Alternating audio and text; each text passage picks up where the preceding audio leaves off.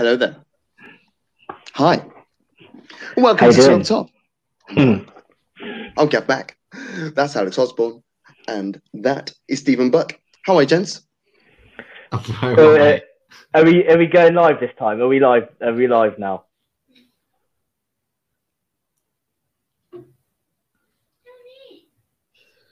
He's gone. Has he actually gone? Yes. Oh no! I thought he was doing another bit. Right. Well, for those at home listening on the audio version, we seem to have lost Gav very briefly. I'm sure he'll be back very soon. But Bucky, I know Gav usually does this bit, but I suppose me and you can try and muddle through this. But I believe this is the debate show number 7. It is debate show number 7. We've got some talking points coming up as well, haven't we? We've got some cracking talking points. So we'll cover off in the show. First of all, we'll talk around a little bit of a reform structure of the leagues. That seems to be a bit of a hot topic at the minute. We'll also cover off some chat around Harry Redknapp and his amazing claim that Spurs could win the league this year. Oh, here we go. You always had to get that second in, didn't you? Right. It's out there. It's absolutely out there. But let's get back to that later.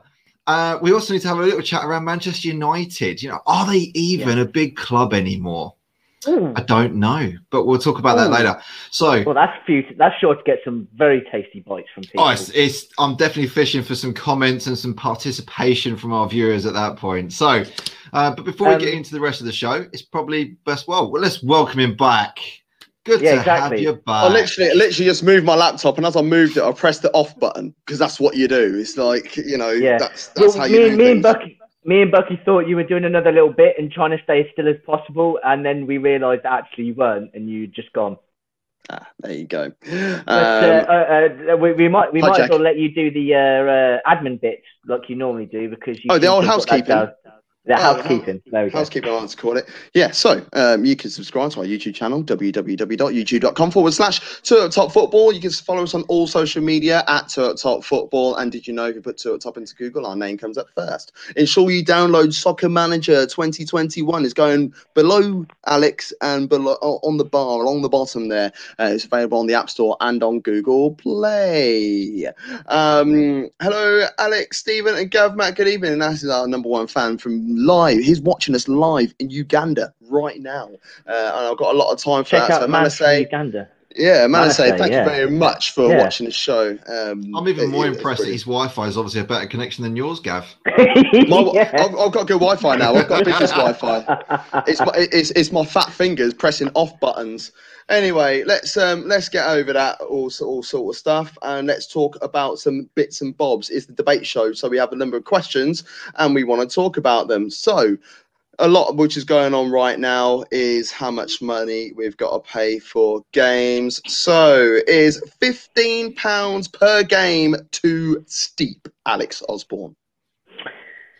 If you're looking at it from if you were a match-going fan, and you were one that went regularly, then £15 per game is not too steep because you don't have to factor in travel costs anymore. So they're gone.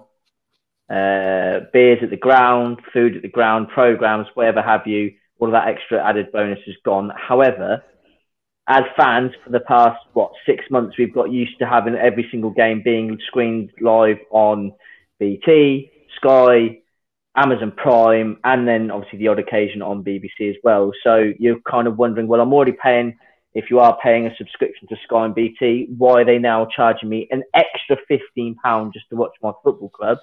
So, yeah, I can understand where that's coming from. But if you're a match-going fan, I would say they were probably looking at this and thinking, okay, well, I can understand it. And clubs are going to want to do this as well because they're like, well, we're losing out on our match day revenue. And they're probably thinking as well, we are no longer restricted by the size of our stadium. So, in theory, 5 million people could tune in, pay £15 each, and that all of that money goes to that club. Whereas before, it had been, say, take for Spurs and Arsenal, for example, 60,000 seaters, aren't they, or thereabouts?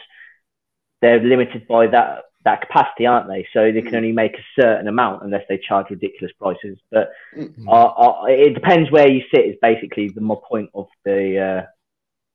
what I just said. Yeah, Buck, what do you think? I think 15 quid is a lot for one game. A lot.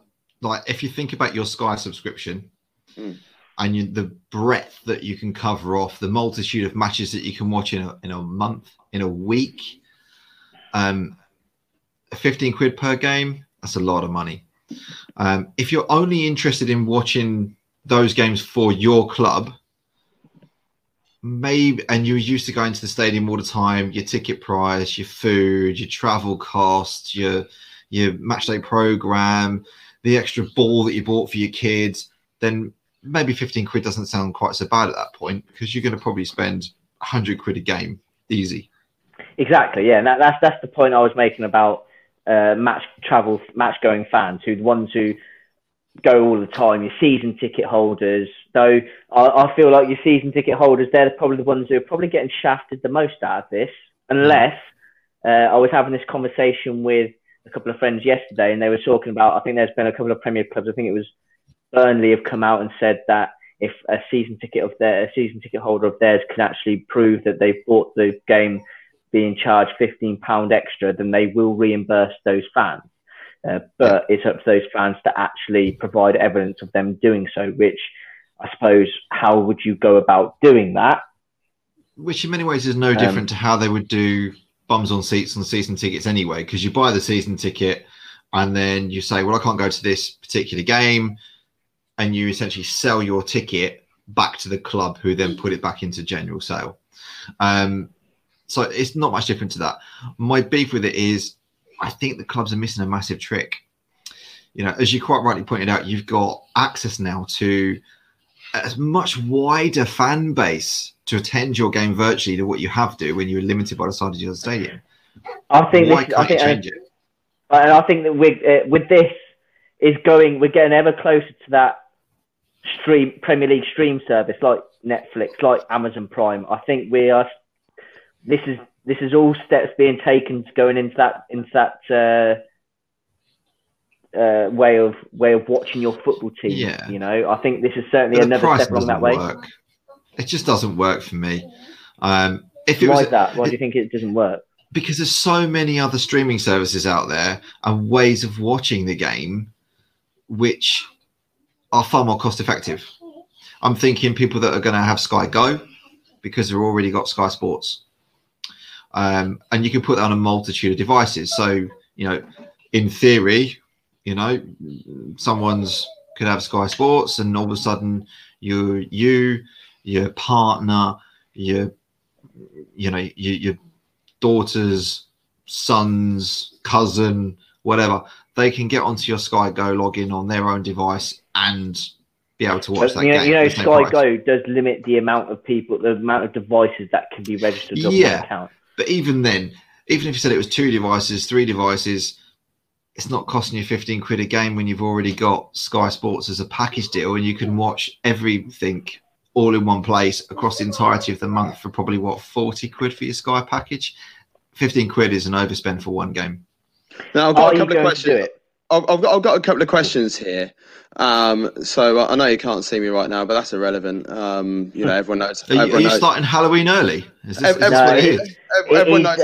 the Black Lives Matter. He's just reminding everybody of that. Keep up the good work there, Gav. I appreciate it. Not cool. So Jamie Watson said, Jamie's been on the show a couple of times. He actually got involved with our watch along yesterday as well. He's up in Liverpool. He said it should have been just the clubs offering this to put on their own platform. The price is so high because TV companies take their cut. But on the opposite side of it, Stu Mitchell, one of my best friends, he's watching this live from New York. We're a worldwide show. He says, when you signed up for BT Sport, BT Sky, Amazon Prime, etc., you knew what you were getting yourself into. They haven't reduced your service. The fan is wanting more than nothing. And these games cost money for Sky, BT, etc. They're not running a charity. So it's sort of like two sides of it at the same sort of time. How would you break that down? Alex, you go first on this one. I kind of side with Stu Mitchell there in terms of Sky have paid they've paid a broadcasting deal, haven't they, with the Premier League, and they do it over 3 seasons, and they then renew it every 3 seasons, or they go to the highest bidder. So Sky have obviously invested all of this money and etc. And to them, they need to take their cut. It's a difficult one. I personally think this has all been done because the Premier League clubs have been like, well, we're losing out on our matchday revenue and we need to recoup some of that because of what's happened with COVID. I think that is the main driving factor behind it. And that's fair enough. Clubs, they need money to survive on, because otherwise they're not going to be there to follow and support. But then at the same time, maybe this will bring about some changes into the amount of money that does flow into the game, and with some of the obscene amounts of money that has been thrown about. But again, that's all down to supply and demand, and obviously there's a huge supply and demand at the top level of football. But obviously that we're going to talk about the reform of English football, aren't we, very soon? So I don't know, Bucky, what do you think? For me, I just come back to the same thing.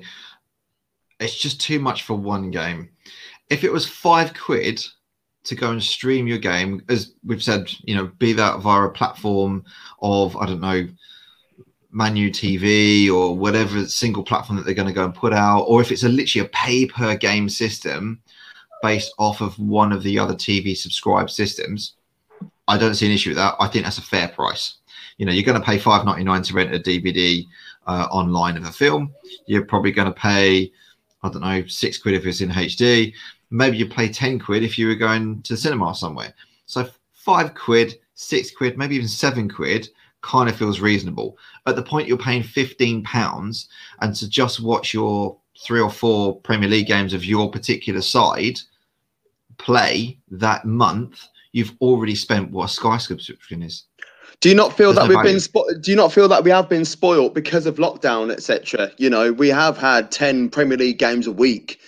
Every week. Do you not think then, when you put that into perspective, if you said to anyone, can you watch in the UK, I must stipulate, in the UK, you'll be allowed to watch a 3 o'clock game.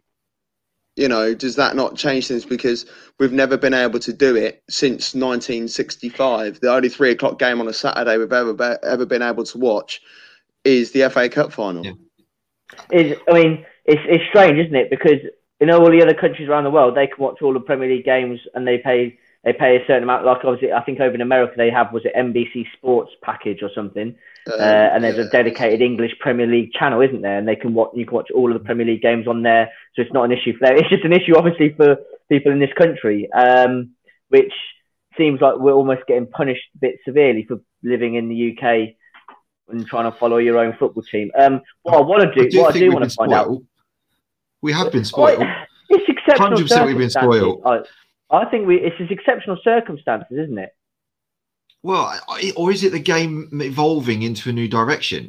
The whole structure that we used to have, that all games were fixed at a certain time, and then that changed because of TV rights, and then it was a very clear, well, it's you got an early kickoff, then you got your later kickoffs, and the bits in between none of you can go and see because of TV revenues again. I think that's evolving and that's going to change. You're not going to see that restriction moving forward. We probably will see a new world and a continuation of what we're currently being seen because of the COVID issues with the clubs and different games kicking off different days of the week rather than just being Saturdays and Sundays and occasionally Mondays. But I still come back to the same thing. £15 a game for just following your team is a lot of money. So you won't do it then, Bucky. If Spurs not one of the 5 games that are being shown on Sky, BT, whatever, and that you need to pay £15, you're not going to do it. No, because there are other ways for us to go and see our clubs, which we can't necessarily say on live. But I just wouldn't do it. If it was £5 a game, 100%, I'm in. And I think that's a fair price and structure when you think, as I say, £5, £6 to go and rent a film on your TV somewhere. £15 is too much for one game. It's rip off Britain. what I want to know is if you don't have Sky, BT, or Amazon Prime service, if you can still do this, if you can still purchase it, or you have to have Sky and BT, and then this is an extra on top of that. I don't know, but because for example, for me, I have a Now TV subscription. Okay, and that is just dedicated to the sports package. So if Arsenal are not playing live, for example, and obviously I want to watch the Arsenal game, is that available for me? Am I able to, if I want to pay the £15, am I able to do so? You know, is this something that I'm going to be able to do? Because you're right, Steve. You're right, Bucky. You might have to actually go into searching for other avenues, being able to watch the games. You know, and I definitely think that's going to be the case.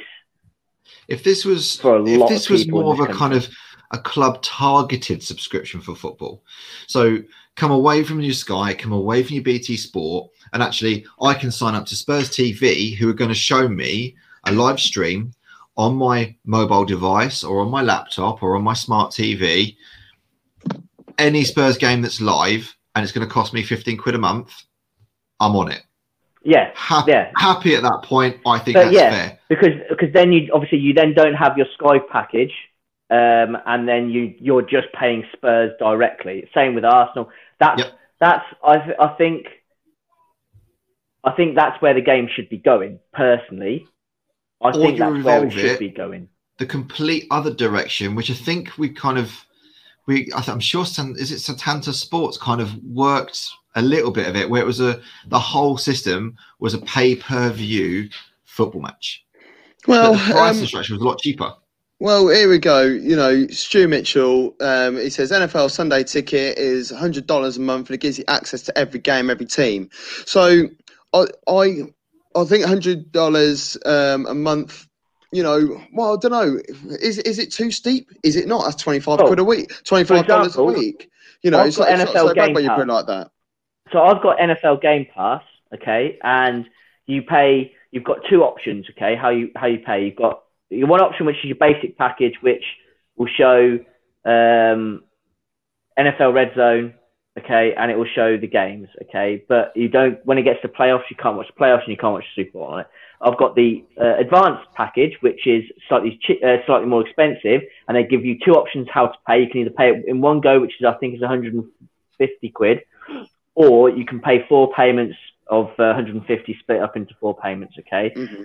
But then you get the whole, you get Red Zone, you get every single team games live, and then on replay as well, and you've got various different ways you can watch that particular game. If you want to watch just the highlights, or if you watch the game spliced up into plays back to back, so you don't have any adverts, or you can watch the broadcast as it originally aired. And then you can also watch the playoffs and the Super Bowl as well. But then you've also got documentaries and other stuff that comes with the NFL as well. So that is, I suppose, a slightly cheaper option than what Stu Mitchell has got there, was referring to.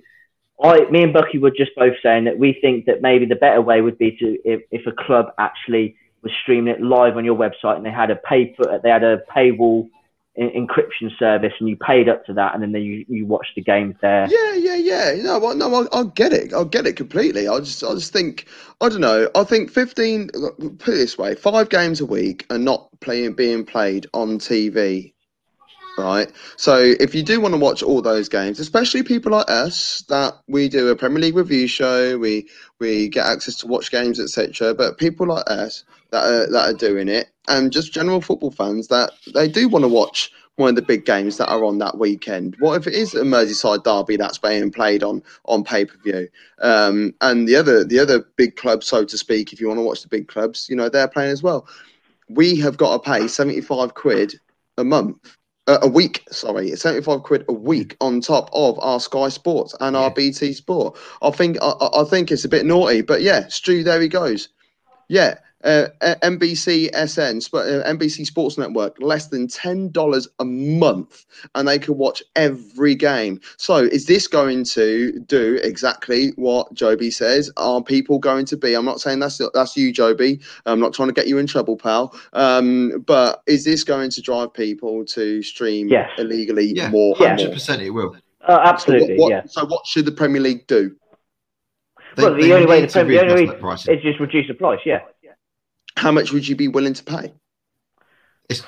For me, it's the price of a film, and it needs to line up with that. So if I'm paying $5.49, $5.99 to rent a film on my Skybox because I choose to watch it in that particular moment, that's what it should be to rent a football game. It should be alignment to that, not I'd pay a £5. 3 times the price. Yeah, I'd pay a £5. But the thing is, everything at the moment, I mean, this is a football show, but I just want to mention about the boxing. Is it the Anthony Joshua fight that's coming up? It's 35 quid on pay-per-view. That was never 35 quid before. That was 20 quid, and people were moaning about paying 20 quid. And then when it went to 25. Now, if you want it in HD, I think it's a little bit more expensive again. So, and they'll try to sell it as, oh, we've got this entertainment. There's a massive bill of fighters beforehand. But fundamentally, you haven't bought that package for the warm-up packs, for A, B, C, or D. You bought it for the main event. Yeah. You have, and the reason why they try to justify that price is because they say, well, Anthony Joshua fights once, twice a year, so £35 per fight shouldn't be something that you guys should be moaning at. That's what I feel. The only reason we're paying that much for Anthony Joshua fights is because he has an entourage as big as the stadium's capacity. not necessarily against that, to be honest. Now, I recently wrote a piece on a football reform. I wrote it about 6 weeks ago, and it really wound me up because the Telegraph put something out there on Sunday, so it made it look like the piece that I wrote. It was plagiarism.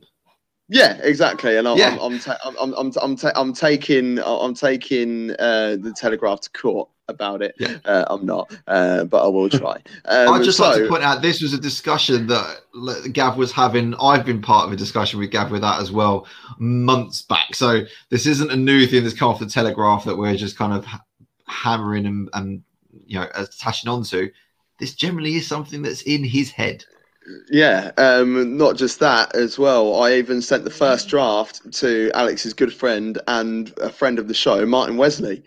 So a long time ago, it's got nothing to do. But basically, right, a football reform. My idea was to change the dynamics of football. And by doing that, we keep 20 teams in the Premier League. 3 teams will still get relegated. However, the team in 16th place would then play in a playoff match or be part of the playoff organisation with the Championship, or as I would like to now call it, Premier League 2. So Premier League 2 will have 24 teams in, just as the Championship is right now, because there needs to be a gap that's bridged more between the Premier League and the Championship. Because if we don't bridge a gap, football will die forever. So in the Championship right now, it's the top 2 that go up, and the teams in 3rd, 4th, 5th and 6th, they will then be part of the playoff scenario. My idea is to have 3 teams go up, so the 1st, 2nd and 3rd in the Championship, and then teams in 4th, 5th and 6th be joined by the team in 16th in the Premier League over a 2-leg scenario. So you mean 17th? Do you mean 17th? No, I mean 16th. 17th, sorry. Yeah, you're right. Sorry, 17th. Yeah. So the team is 17th. Sorry, it's because of the Rick Parry thing. So the team is the team in 17th will then join the teams in 4th, 5th, and 6th in the Championship in a playoff. Yeah. And the winner of that either get promoted to the Premier League or will stay in the Premier League, depending what club it is.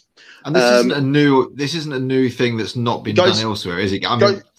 It goes deeper than that. So you have the Premier League, and then you have Premier League 2. The next division down is Football League 1. So that will be an amalgamation of current League 1 and League 2, split into 2 divisions of 24 at exactly the same level, geographically evened out. So that the teams that currently play in League 1 and League 2 right now will then be in the same division, but split into North and South.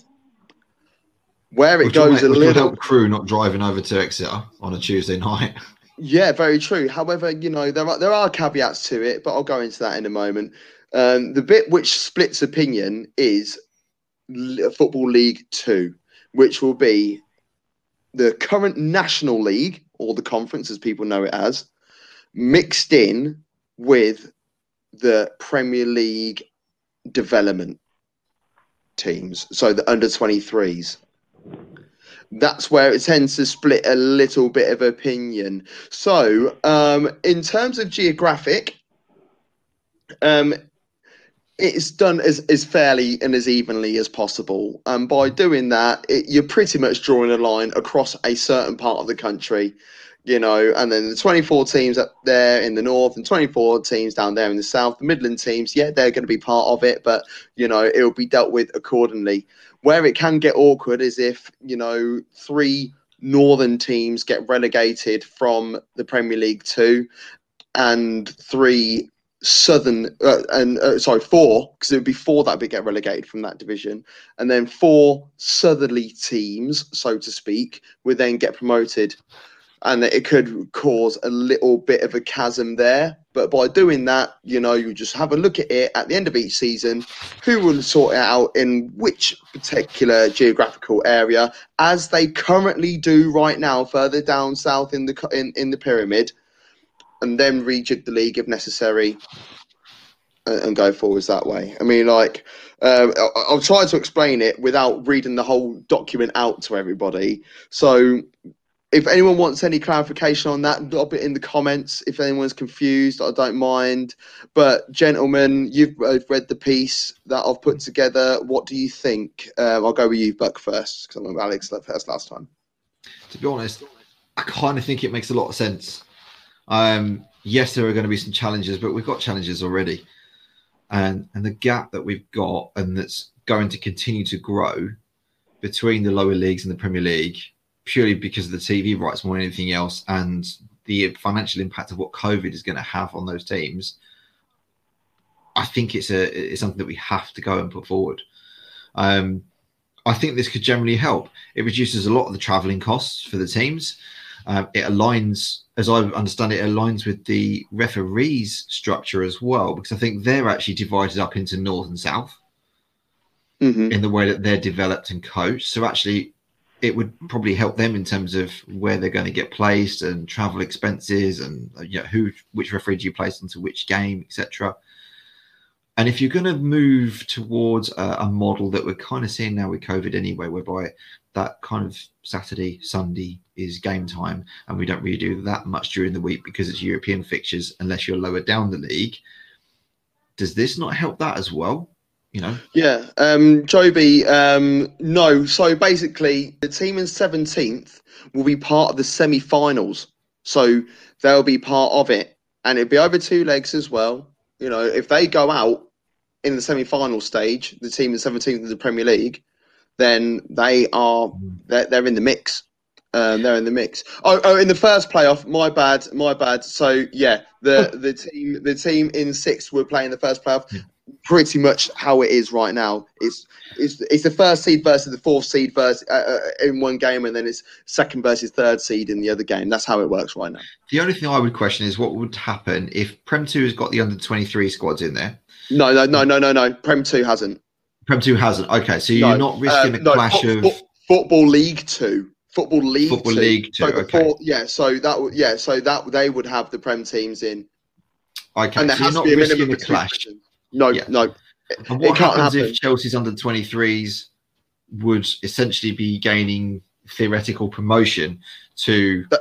They can't. Prem 2. So they're fixed and they cannot move up. They're fixed. They could go down, but they can't go up. It's exactly the same. It's exactly the same in Spain and in Germany right now. Same as rugby as well, I believe. That's the same thing, isn't it? You lost me on rugby. I think in terms of pyramids, you've lost me. I'm not quite sure. So I don't want to answer that. If anyone knows, by all means, let us know. The issue with my camera, by the way, is the application. The app needs updating. So my webcam app needs updating. But who cares? Because on audio you can still hear me. So Alex, what do you think? So I am a bit of a traditionalist when it comes to the English football pyramid, and I was always the opinion that I don't really think there's a need to change. So when I was reading before I read your article, and I know you've been told, I was ready to quote unquote hate on it straight away, but I actually love it. I really do. Man, this what winds me up, man. Because if I had the camera right now, you'd be able to see my little heart hands. You're doing a Joey dance, aren't you? He's in the back sitting there going, "Yeah, I got them all." I'm just a little heart hands. Yeah. I definitely think the divide, especially for the Football League idea of the League One and League Two teams being amalgamated into North and South, just like it is for the National League North and South right now. And then obviously you do it again at the National League. And I love the fact that you've got the development squads, the under-23s put into that division as well. I can understand why people would be kicking back, because that when you've got the under-23s being put into that division, that means that they'll be replacing teams who have already been there, and potentially those ones that have worked their way up to get to that stage then could be pushed back down again. But at the end of the day, under-23s football, especially for Chelsea, Arsenal, Man United, City, Liverpool, Spurs, whoever, that quality, they'll be used to a certain level of coaching, and those teams that will be coming up to get to that stage, playing against that kind of quality opposition, would only ultimately do those clubs who have been in under those lower league pyramid the world of good. Okay, because they'll be able to go out to those clubs on loan anyway, because actually they need the first team experience. They need to a bit more of the physicality of the Football League and get used to that and get used to playing in that on a regular basis. Because if you can play under 23 football and it's very technical, but it shields them for the reality of what it is to progress up the football system. And the other thing as well that the lower league teams would like is that they would get to play potentially at a better facilities, should we say, whether it would be done at the training grounds or whether it's actually done at the stadiums. However, like whether I don't know where Man City's under 23s play, but if they play in the Man City complex, we know what the Man City complex is like. That's imagine you're playing semi-pro and your club has gone up the leagues and you've got to that stage now and you've just turned pro and you then walk into Man City's training complex and you're like, imagine Salford FC. We're playing, yeah, so exactly. Playing the under-23s, like. Well, Salford FC, as I understand it right now, they would be going into the North-South Football League 1, won't they? That's because they're a League 2 club, aren't they, I believe? Yeah, they've only just come through. We've just seen a comment from Jamie Watson just come through. We can't get it up on the slides at the minute because Gav's had another issue. Yeah, unfortunately, we have lost Gav again yet, unfortunately. But yeah, Jamie Watson, absolutely, mate. How can you look at situations like... How can you look at situations like Bolton, Macclesfield, Charlton, Sheffield Wednesday, Bury, and many others and say change isn't an absolute necessity? And it is. So, okay, well, whilst we talk about that,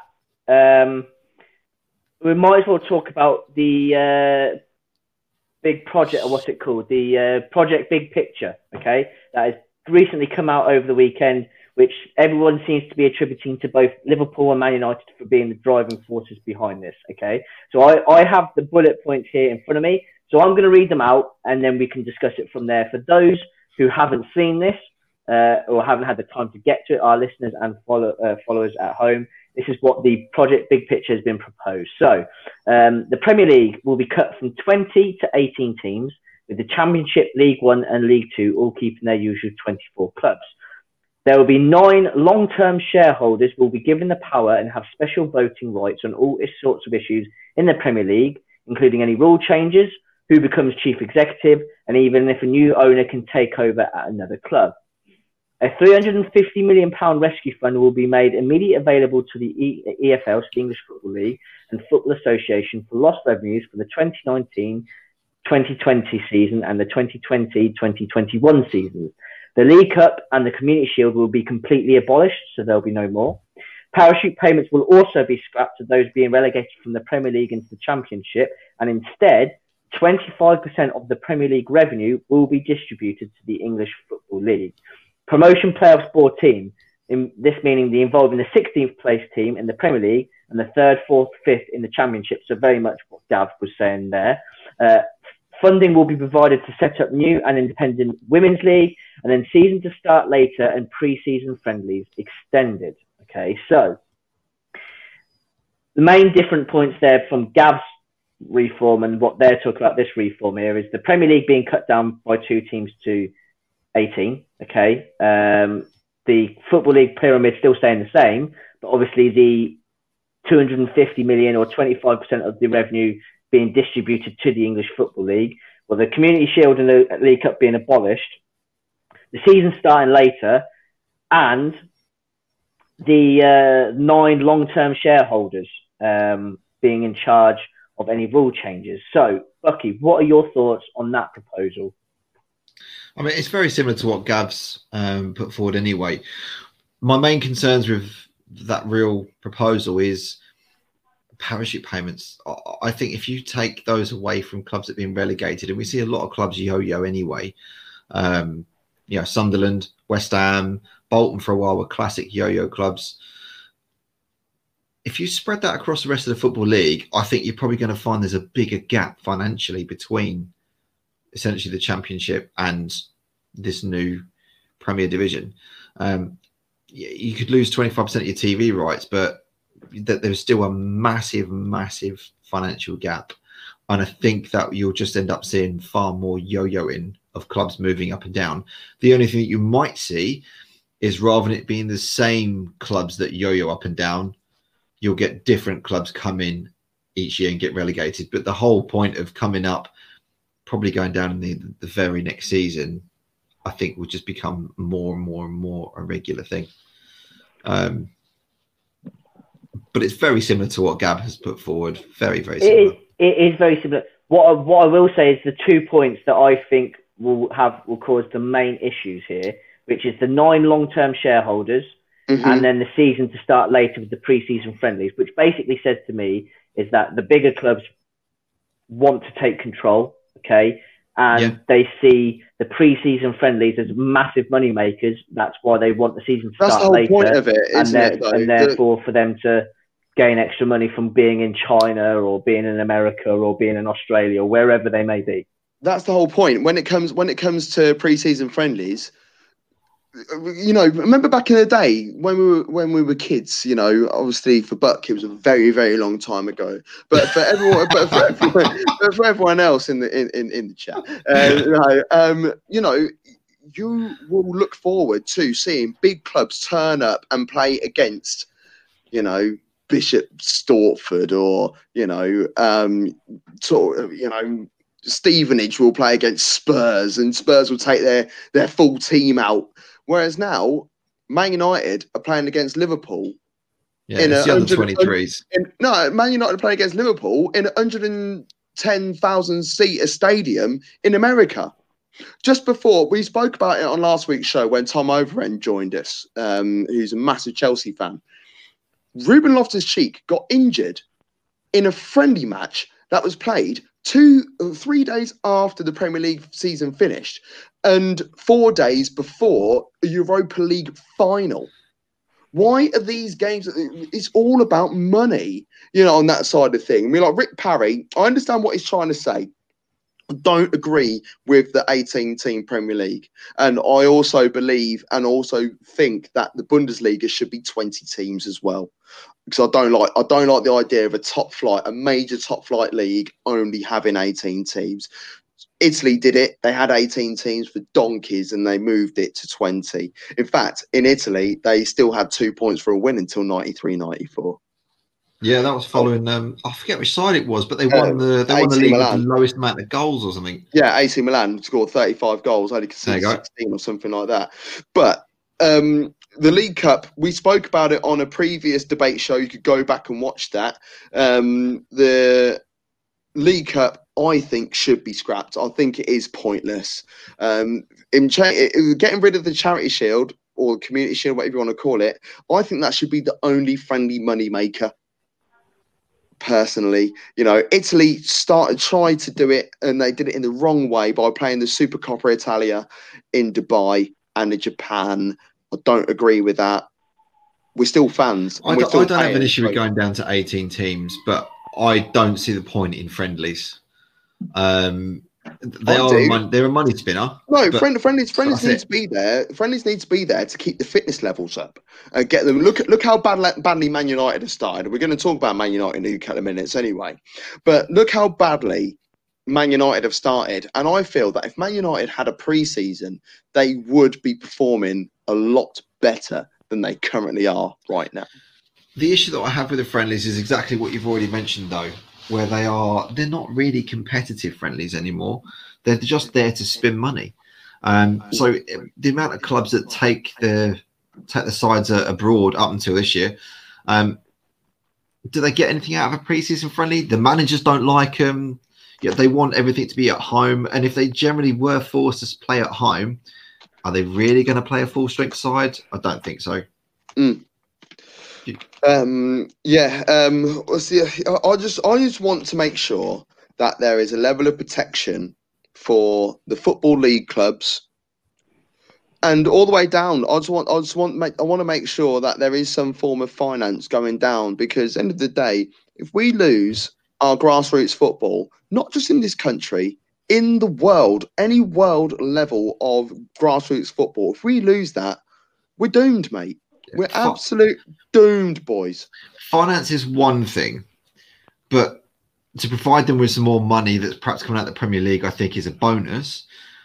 But we have to look at how these clubs are run. What happened at Bury should never, ever, ever, ever, ever happen. And that's not just because they didn't have a lot of money coming through the door. That's bad ownership.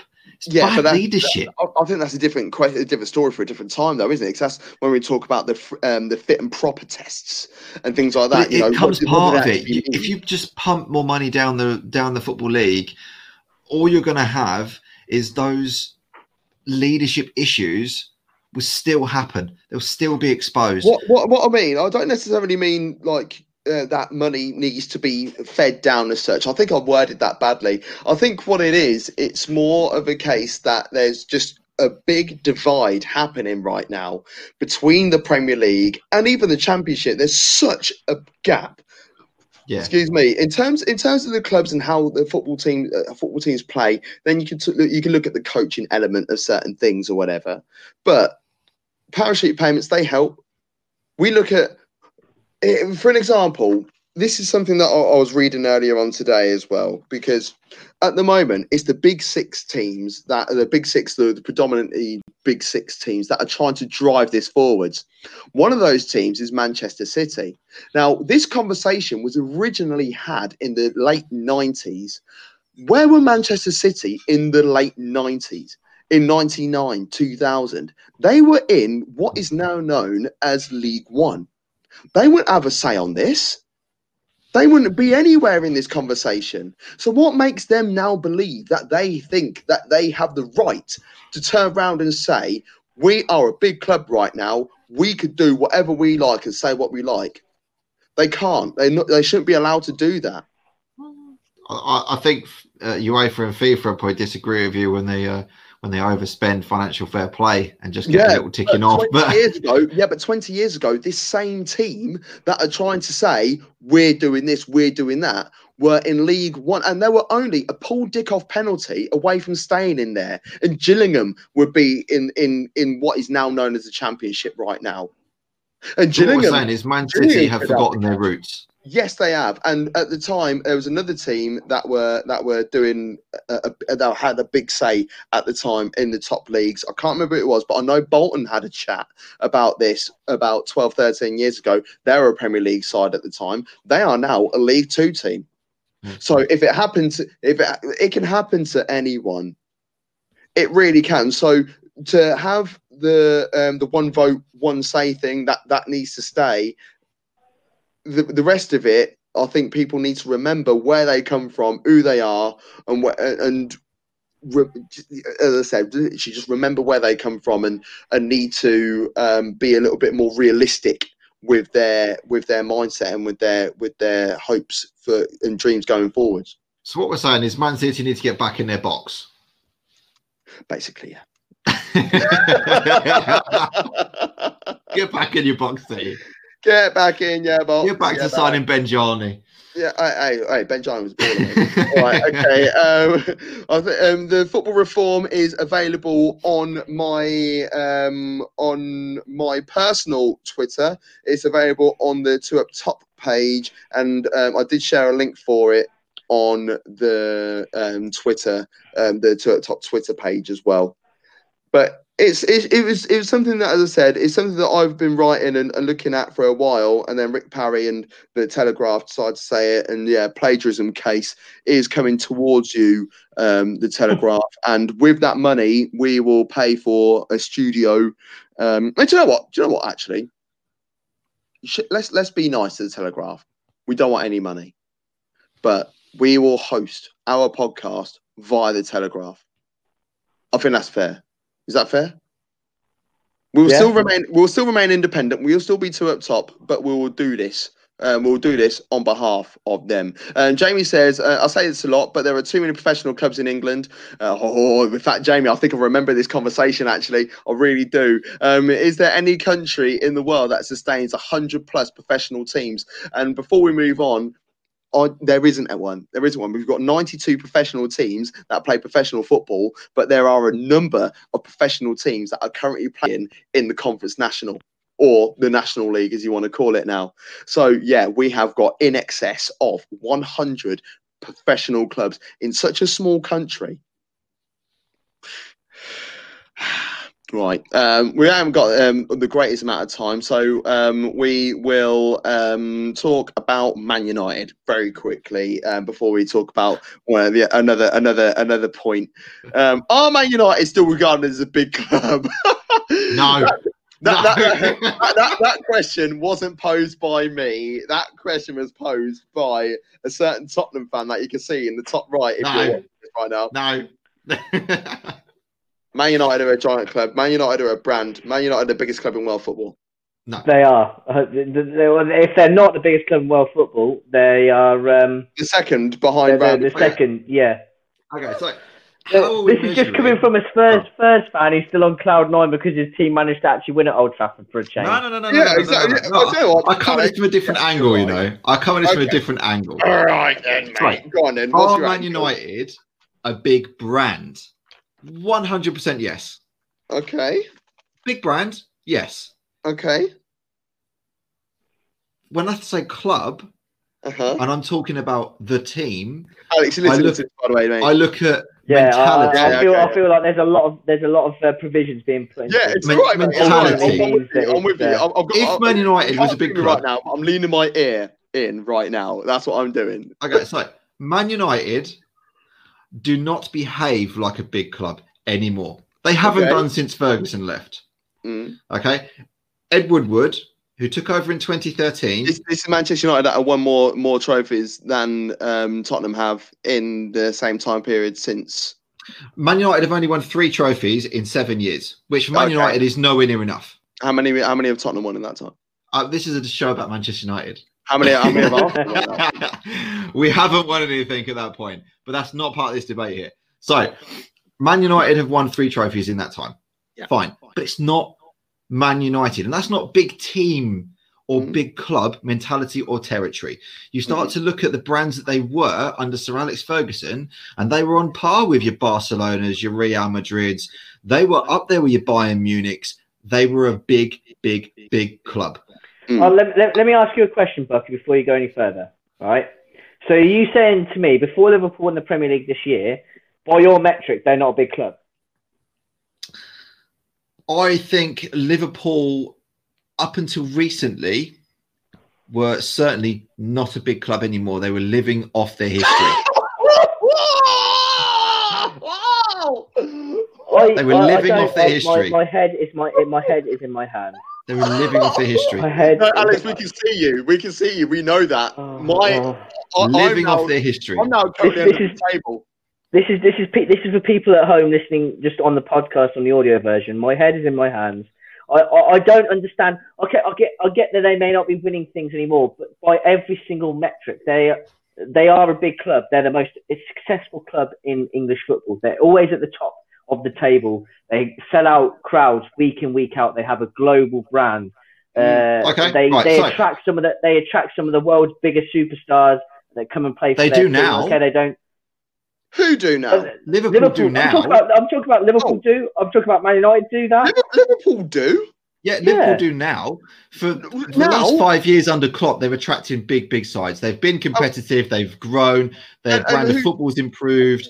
They're winning trophies again. What about the most sought after striker in world football at the time, Luis Suarez? He was bought by Brendan Rodgers. Does that then make Leicester a big club? Are Leicester a bigger club because they've won more titles recently than Man United? No, but mentality has to be differently. Big clubs like Liverpool are now, mentally, when they say, I need a centre-half, and the manager says, I want that centre-half because that's going to make me a winner, the price is almost irrelevant. So they go out and they go, okay, that's the solution. Bang, there's the money. We want Van Dijk. And they buy him. Manchester United have the same mentality as those clubs that we're laughing at the minute, because they go, I want Jadon Sancho. Price is £100 million. Oh, well, I'm only going to spend £92 million. That's nothing to do with the club. It's the people that the way it's run, hanging about with money.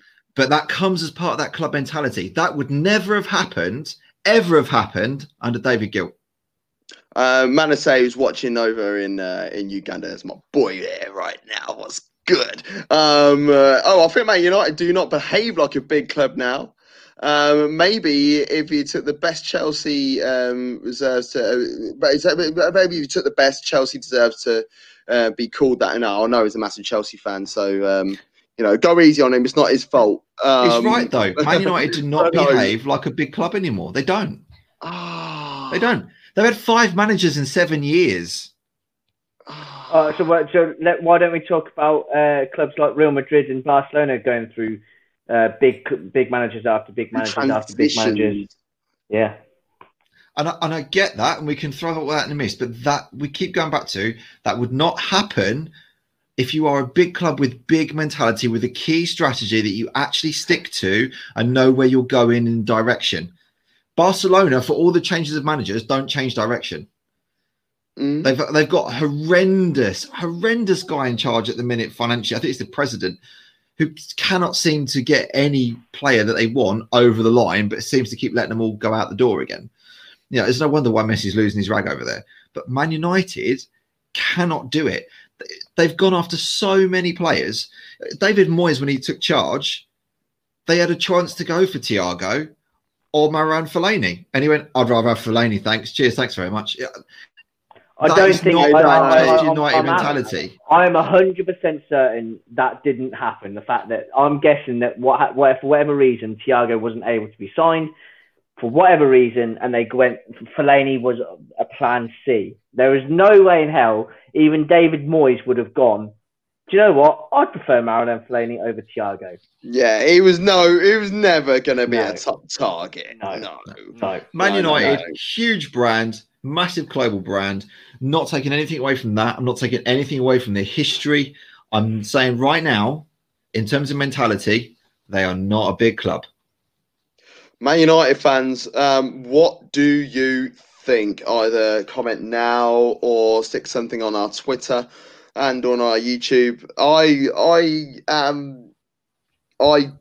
can't read into that. I'm sorry. I can't do it. It's just... In fact, I'll go one more for you, Gav. Oh, my God.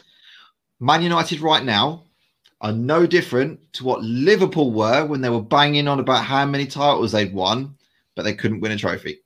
Man United are now Liverpool. Tottenham fans need to get back in their box a little bit here. Yeah, I know.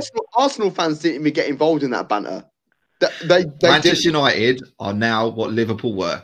Whee! Jesus Christ. So you're just saying that because the other question was, do Tottenham have a real chance to win the league this year? No. No. This is your question, bro. No, listen, whatever Harry Redknapp was on when he came on Sky Sports and said Spurs have got a real chance of winning the league this year. You know what? I'd love some of those peels because that's some good stuff. But there is no chance. No, I'm sorry. The front three, I kind of get the excitement behind it. You know, on paper, theoretically, it's probably one of the top front threes that you could put out in the Premier League.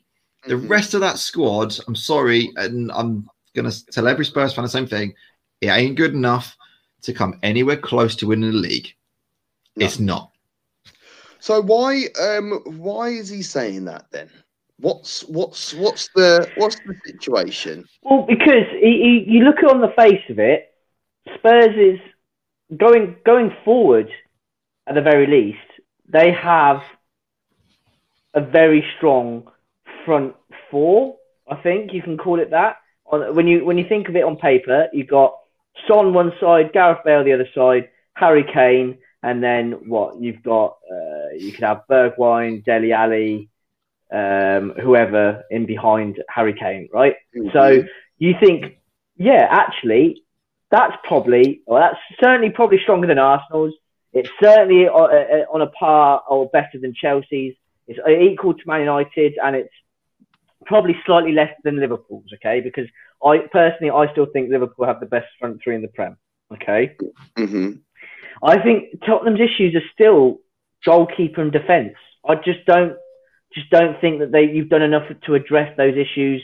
And as good as Spurs have been in the first few weeks of the season, as you get into it, injuries pile up, suspensions, etc. I think that it's just going to be just too exposed, I think, when it comes to that. I agree with the goalkeeper thing because Hugo Lloris, people will go on about it and turn around and say, it's won the World Cup. Yeah, Ollie Giroud won the World Cup. Now, I love Ollie G. Everyone knows that. But, you know, is he all that? No. I think he's better than the other options that are there. Yes, but I would rather play him than play what's his face? What's his name? Joe Hart. Gazzaniga. Yeah. I'd rather do that, but I do think they've recruited probably for the first time in a number of years quite sensibly this year. They needed a right back, so they've gone and got another right back. They needed to fix left back, and I think Reguilon is probably going to be the bigger impact of all the signings. So I like that. I like the fact they've now generally got two players in each position. We've never had that before. We finally got a striker to play back up to Harry Kane. It's only taken them 25 years to work out that they needed one. But honestly, challenging? No, sorry, not a chance in hell. No way.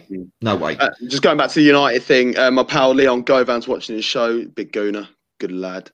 I told people years ago United was sugar once Alex left. I actually said that as well because everyone used to take the mick out of Arsenal. So Wenger this, Wenger that. I was Wenger out from 2008. Well documented, but I knew there would be a transition. I knew things would change, and I said this to Man United. I was like, when Ferguson leaves, I was like, you are now going to understand what it's like being an Arsenal fan, and United have struggled since. Tottenham, on the other hand, yeah, I'm one of those weird gooners that I actually quite like Tottenham. I quite like the way you play. I quite like what you've done when you had Harry Redknapp. I liked the style of play that you had when you had Pochettino, but your running of the club is absolute dog. Oh, shocking. Until that changes, Mourinho ain't even going to be the right guy unless things change at board level. At board level, things change. Mourinho comes in, boss, there you go. There's your league title. There's your regular qualification for Champions League again, your free pass to the Champions League again. There's your FA Cup. You'll go out there and win stuff again. And just to add, so I'm just going to finish off my whole day. I've already compared Manchester United to being what Liverpool were of old. Spurs now are just what Arsenal were a few years back, but without all the trophies that came with it. Oh, we are literally looking at top in our four. Shadow. You're still in. No, I'm not saying shadow. I'm saying it's the same level of ambitions. We're just literally looking going. Top four is a trophy, and that is where the problem is. Absolutely, and that comes from the board. It's like, oh yeah, we come higher than Arsenal. This is us. Arsenal, like, yeah, great. You know, we won a trophy. When Arsenal players finish their career, they could turn back and say, yeah, we won this trophy, we won that trophy, we won that trophy. Tottenham players right now, apart from Harry Kane, have nothing to say. And that in itself is a travesty. A player like Kane should have trophies at the end of his career. Mm-hmm. He's too good, way too good, to not have something in his locker at the end of his career. Way too good. I generally think if we don't win something this year, he's gone. He has to. Harry Kane. He has to go. Well, it depends how long left he's got on his contract. Because listen. I mean, as soon as he says, I get what you mean. Players can like force their way out and everything, but even with that, Spurs aren't going to accept a reduced bid from somebody from somewhere, because they would be stupid to. They might be stupid, but we both know that Levy is stupid and tight. He sees dollar signs, he sells. It's as simple as that. He did it with Bale, he did it with Modric, he'll do it again. 100% he will do it again, particularly when the club has allegedly got no money at the minute. So, and if Harry Kane says, I want to go and win trophies, I don't believe for 1 second Real Madrid, Barcelona, Juventus, Bayern Munich, Liverpool, Man City, they will all find the money, because they will all take a player like Harry Kane. He will make them instantly better. So yeah, Son, is he going to be out at the end of the season as well? I think he probably will, because he's quite quiet as a lad in terms of personality type. There, he's certainly not one that's going to push the boat out. But I rate him just as much as I rate Kane. I think he is absolutely brilliant. Could he go to any of those clubs and make them better? Yeah, he could. I don't think personality-wise he would fit in a club like Real Madrid. I think you need a lot far more ego about you to fit there. Could I see Son playing for Bayern Munich? Yes. Juventus? No, yes. No, PSG? I can't see Son playing for Bayern Munich. You can't see him playing for Bayern? No. Because of his links previously in the Bundesliga? Nope. No? Okay, go on. Sane one side, Gnabry the other, Lewandowski for the middle. He doesn't start. He doesn't start for Bayern Munich. Oh. I'm not being funny, right? Son is sick. We know this, all right? But he isn't world class.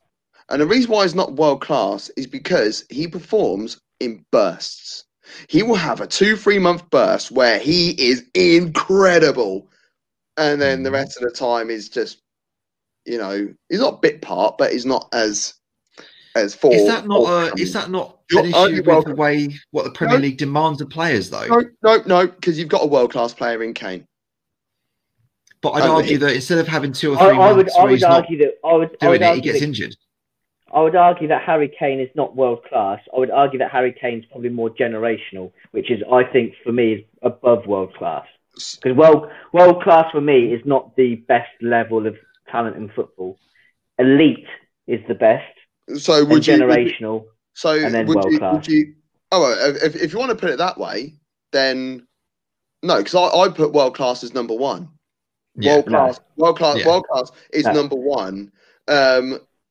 No, because I think there's only 2 elite players, and that's Ronaldo and Messi. They're not allowed to be in the same division as anyone else. If you take Ronaldo and Messi out the equation, then you've got world class talent. Because you don't walk around going, oh yeah, generational talent to anything in anything, in any situation, any world chat, not just football. You will say blah blah. It's world class. World class is exactly what it says on the tin. Yeah, lift that player out, put him into any club, and that club instantly go, you're starting, and they make him instantly better. You know what I mean? Right. Name me a club that Harry Kane right now does not start for. There you go. But I can name clubs that Son would not start for right now. So he's not world class. He is Okay. he's almost there. He's nearly there. But the fact your silence there to tell me that Harry Kane that Harry Kane wouldn't be able to start for X club goes to show that he is world class. The only team that, in fact, personally, the only team that he doesn't start for is Bayern Munich. And I know Alex, Harry Kane starts at Bayern Munich. You don't agree with me. I don't mind that. Football's all about opinions and stuff. But at the end of the day, Harry Kane is second in the world right now as a number 9 behind Lewandowski. They are the best two. They are the best 2 number 9s in world football right now. There isn't anyone better in world football right now. Name me. Can either of you two name a striker, a number 9, a man through the middle who is better than those two? I mean, probably not. I mean, I would say it would be interesting to see if he wasn't being played out left, where Aubameyang would come into that, because you can't knock his goal record. Okay, if we're judging on strikers on their goal record, Aubameyang is definitely up there. We're looking at their work as a striker, because like we're talking that people that are watching the game, not just reading the paper and saying, "Oh yeah, Lewandowski scored for." We're watching the game. Aubameyang is an incredible player. Well, he's not even the third. He's not even the second best striker in the Premier League right now.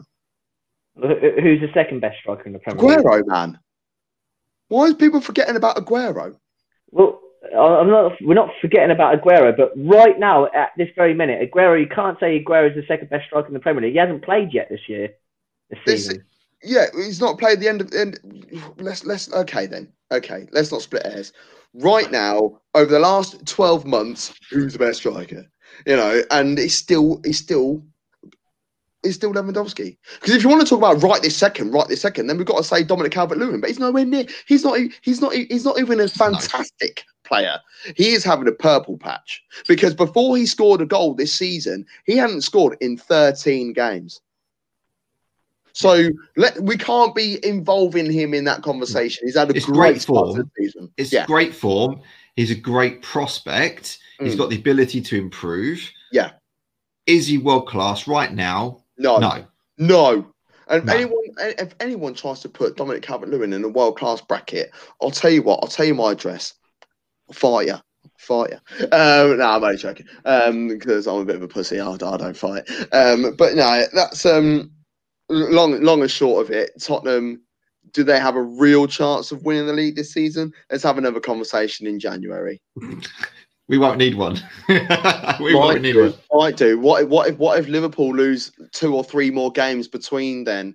And in those games, those weeks where Liverpool are dropping points, Everton are picking up points, Arsenal are picking up points, Man City are picking up points, Leicester are picking up points. Look, we both know we could be top of the league in January, be 9 points clear, and still throw it away and finish third. So very true. Let's kind of like add a bit of reality check to this one. At the minute, the biggest weakness in that club, other than the fact that the board is absolutely shocking, is mentality. And I get that's what Mourinho is trying to change, but it ain't going to change while you have the likes of Daniel Levy and his Levy Angels working with him. Until you change that club ain't going to change. True. Yeah. No one has scored more goals. Someone has scored more than Aubameyang since he's arrived in the Prem. And, what a gregarious man is Aubameyang. He is fantastic. We know it. However, I would still put him third behind Aguero and Harry Kane in terms of striker, but that's a different story for a different time. I'll let you lot chat about that next week. But that's it. That's it, really, isn't it? I need to download a new version of my app, so that's the reason why you haven't been able to see my face. But who cares if you're listening to it on podcast, because we are in the top 100 podcasts in sports podcasts in the world. So, you probably don't know my faces, but you can download this via YouTube. You can watch it on YouTube, I should say. www.youtube.com/TotalTopFootball. You can subscribe to that, like, share, and subscribe, all that jazz and taz. You can follow us on all social media at 2UpTopFootball. I'm Gav Mack. That's Stephen Buck, and that's Alex Osborne. Boys, did you know if you put 2 Up Top into Google, our name comes up first? I didn't. No, I didn't know that. How did I not know that? Did you not know? You should have mentioned it. You should have mentioned it before now. No, honestly, if you put 2 Up Top into Google, our name comes up first. Thanks, everybody, and goodbye.